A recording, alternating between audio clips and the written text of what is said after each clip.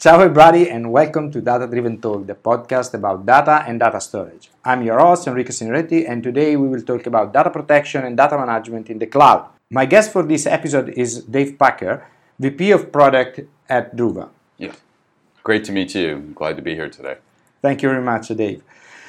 Most of the backup vendors, in a way or the other, are looking to move their solutions to the cloud. And there are traditional approaches with the traditional backup server, but others like you had a different approach since the beginning, right? Right. Okay. And another trend that is pretty common, and coming from just from an event from a traditional backup vendor, is to add data management on top of backup products. Right. Okay, just because you collect everything, so at the end of the day, you already had all the data, and you can do something more than just protecting it. Doesn't make sense to let it just sit there. Exactly. These guys are doing this move, and you have been there forever. Mm-hmm. You started with protecting endpoints at the beginning. Right. And I remember the solution was really nice. Maybe at that time was the most advanced solution to do that. Right. First one in the cloud, too. Yes, right. Indeed. Yes. But my goal today is to understand what happened in the last, 12 months to the solution, because I'm not really updated. And after that, it will be nice to get not just the updates on the product, but get a few information about the future. Sure. Yeah, I think, one of the things to bring up initially is just the core philosophy of the business, right? Which is why I added in the cloud in there, which has been, there's two ways to look at the data management or data protection landscape. You can look at it from the on-premises and extending that into the cloud and figuring how to solve that problem, or you can look from the advantage of going cloud out, meaning you start building everything in the cloud and then you extend that to on-premises, right? And I think the philosophy of the company has been really the latter, right? Which is cloud is something we embraced early on, and we looked at it as this is a new way to do it, so let's build there, even if we're ahead of the market by years, which has been the case. Let's build there and then figure out the best model to enable it to attach to on-premises environments, right? So that we can move that data. And so, that's been the philosophy of the company pretty much since 2012, right? And that's why InSync became such a popular product, because it was very much ingrained in cloud and enabling organizations, no matter how many petabytes of data you might be dealing with, to manage it and handle it from a centralized environment in that nature.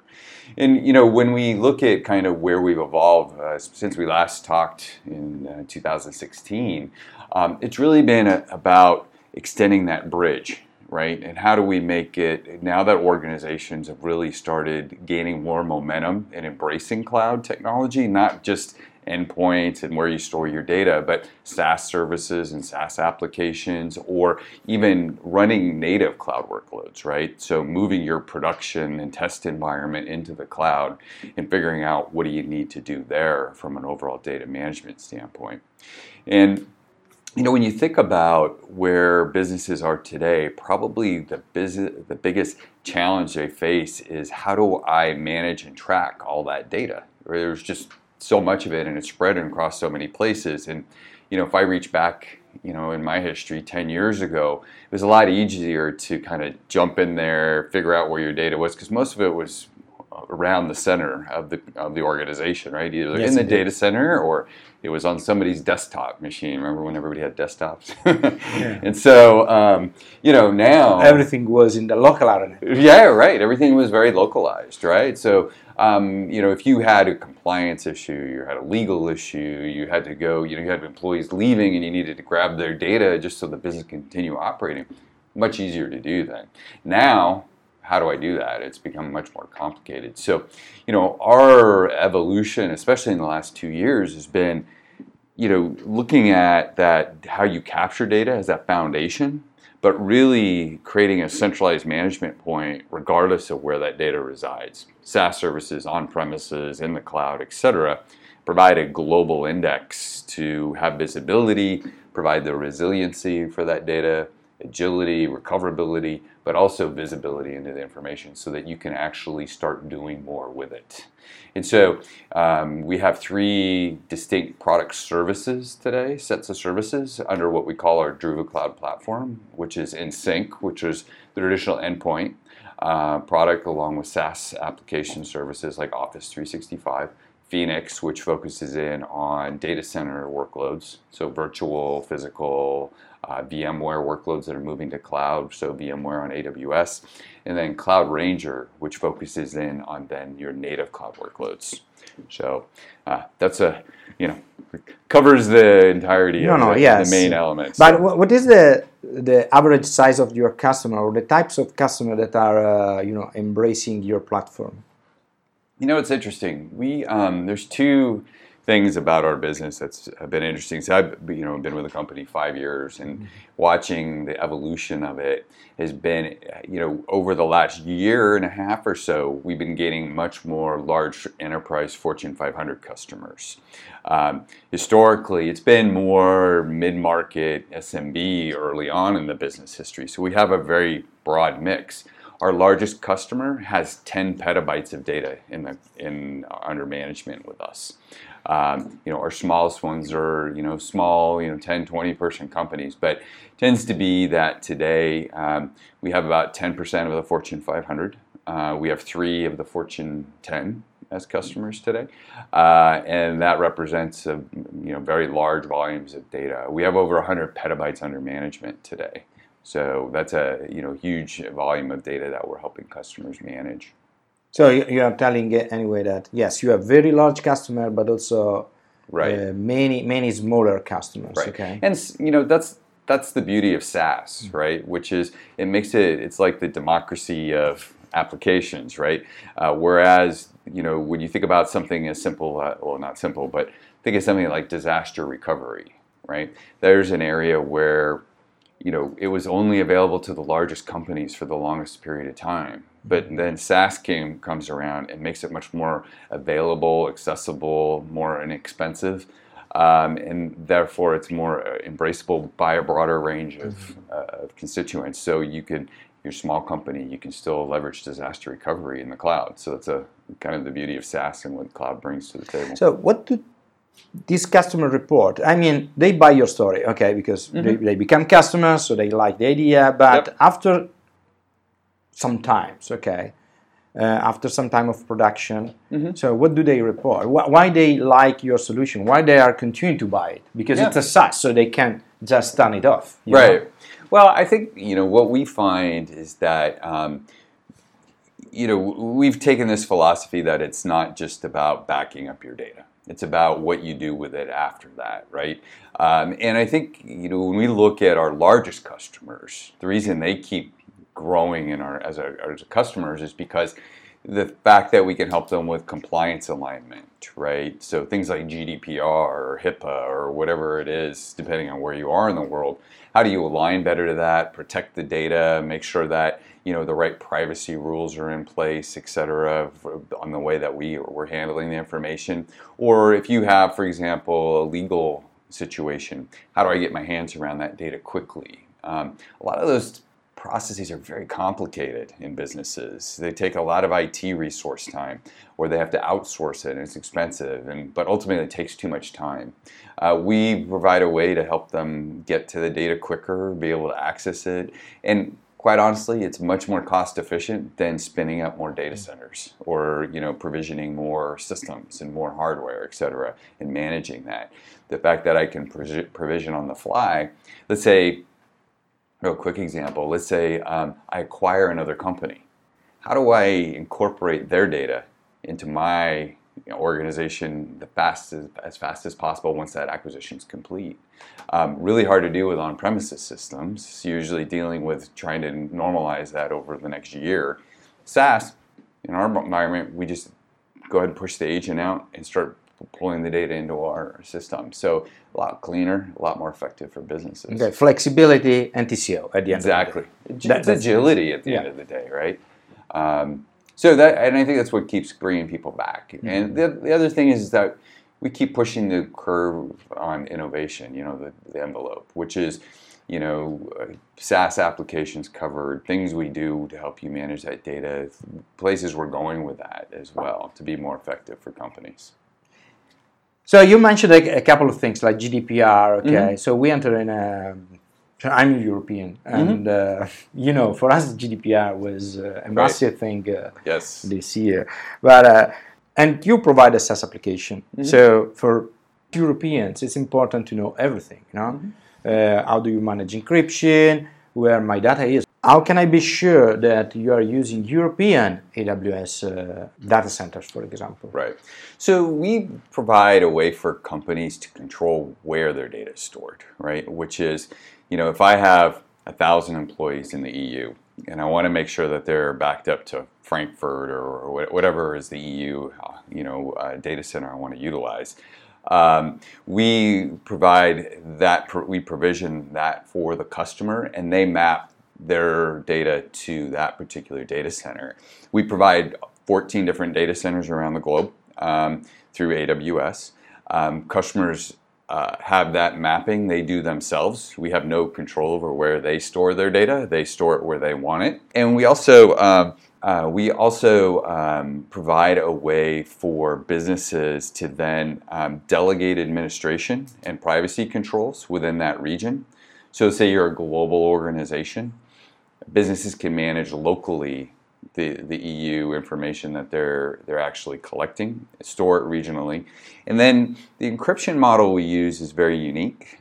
We basically shard all the data and encrypt it and then store unique blocks. So without going down a long trail of how that works, the advantage is that we have no access to that data. So we can't reset passwords. We can't do all sorts of things that you would expect out of a normal system that has some access to some of that information. And it's one of the reasons that we are the only FedRAMP ATO'd product inside of AWS GovCloud. Is because of the way that we store, encrypt, and manage data. So it's very unique. You won't find another vendor that does the same thing we do within GovCloud. Yeah, I saw in your customer list a few very large defense contractors. Right, so right. And that's the same philosophy we take to all the data centers around the globe. So what we do in GovCloud isn't unique to how we actually do it in other places. Yeah, very nice. But what happens if I have a multi-cloud strategy? So if you're a customer that's, let's say you're on Azure or you're on GCP, and you're running instances, you can basically run our agents within those instances that are on top of those platforms. And the difference is that data will be backed up into AWS or stored within AWS for a recovery standpoint. You can replicate across regions, and it's very easy to move that data back. Longer term, we look at, obviously, as those platforms continue to evolve, how to support kind of some of the native, like, for example, the equivalent to EC2 is, Azure Compute, right?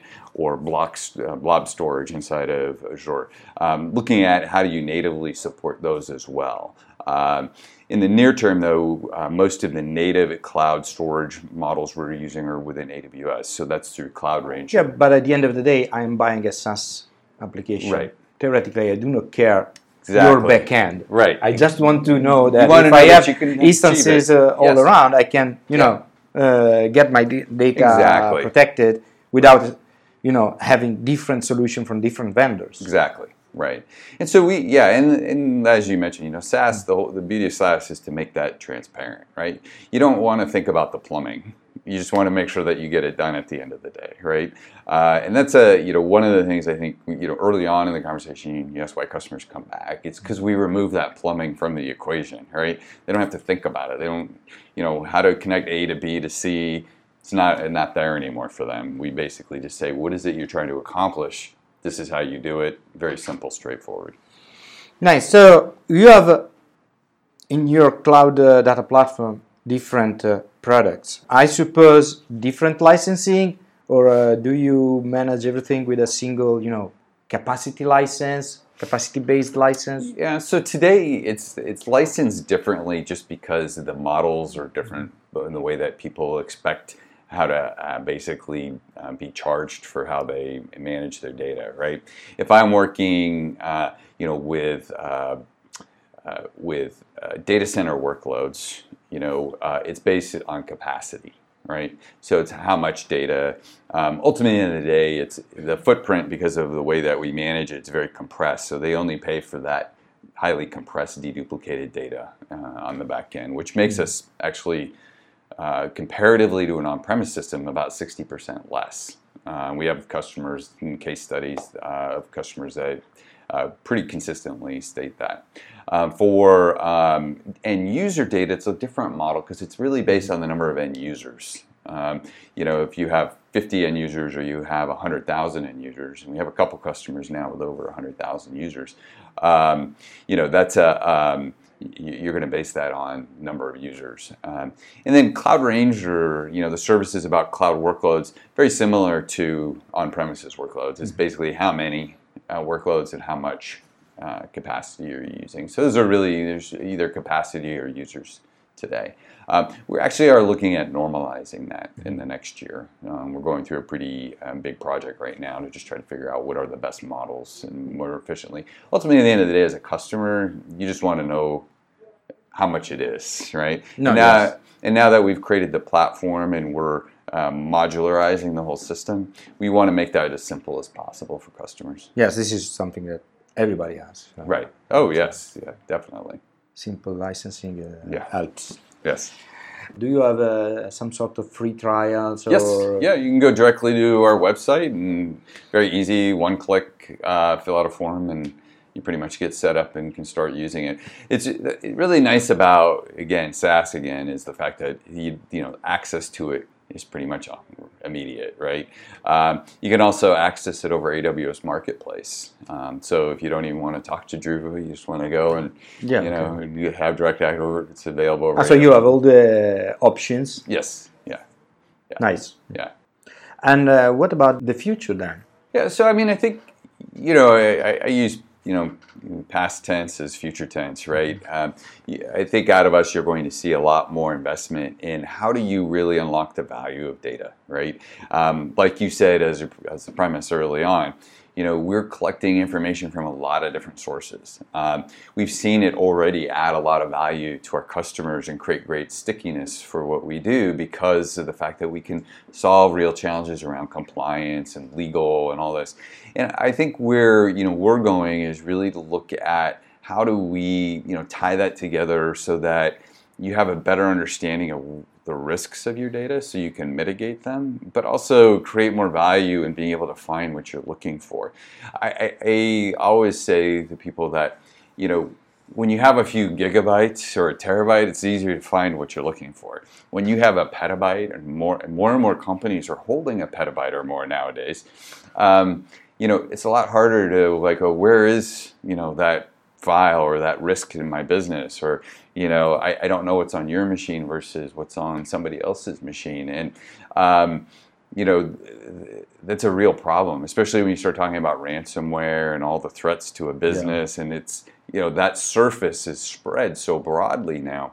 How do you help a business be more agile in dealing with a couple petabytes of data and understanding where those challenges are and being able to keep on top of it? You can't expect it to be done manually. It's just too expensive. No. So we are talking more to bring more data discovery, indexing, searching kind of capabilities. Yeah, and there's some technologies we are investing in on the machine learning side as well to help. It exists in one component today, which we call proactive compliance, which helps the business scour data as it's being backed up to find anomalies in that. But we look at extending that even further to make it provide a little bit more predictive analysis. This could be really nice. Yeah, so it really creates a lot of value. And I'd say that a lot of people wonder, well, how is this so much different than company X or company Y? And I'd say, one of the key differentiators of our business, and without going into the technical detail, is the fact that our founders, when they created Druva, they looked at the way backup was done, and they broke apart the old model, right? Which is really based on tar archives. I mean, pretty much everybody's still using the historical model of you create an archive and you create a differential and et cetera. But what we created was a completely new file system, right? Even if you look at what we built on AWS, we're not just dumping your data into S3. We basically created a whole storage layer on top of AWS that manages, like a file system, all that data. So we can, in near real time, access data from a year ago. We can index it, we can help you search it, we can help you drive down into individual files. So we have this ability, along with this master metadata index, across all that data to be able to help you search, find, locate, and utilize that information much more effectively. And that's when you start talking about machine learning. We don't have to crack apart each archive. We can basically just apply it to the data set that's there. Yeah, sounds really interesting.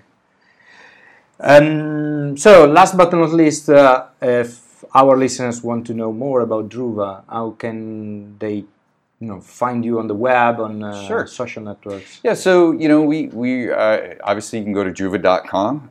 You can also go to YouTube and search on Druva, and you can find a ton of content about what we do and how we do it and why it's fundamentally a different way to approach this problem. Like I said early on, we're really about cloud out and extending that to the on-premises world versus the inverse of that, which you'll find from a lot of competing vendors.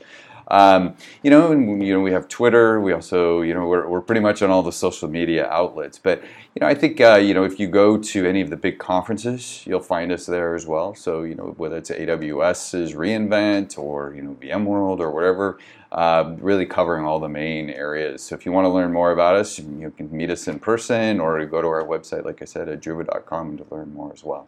Great.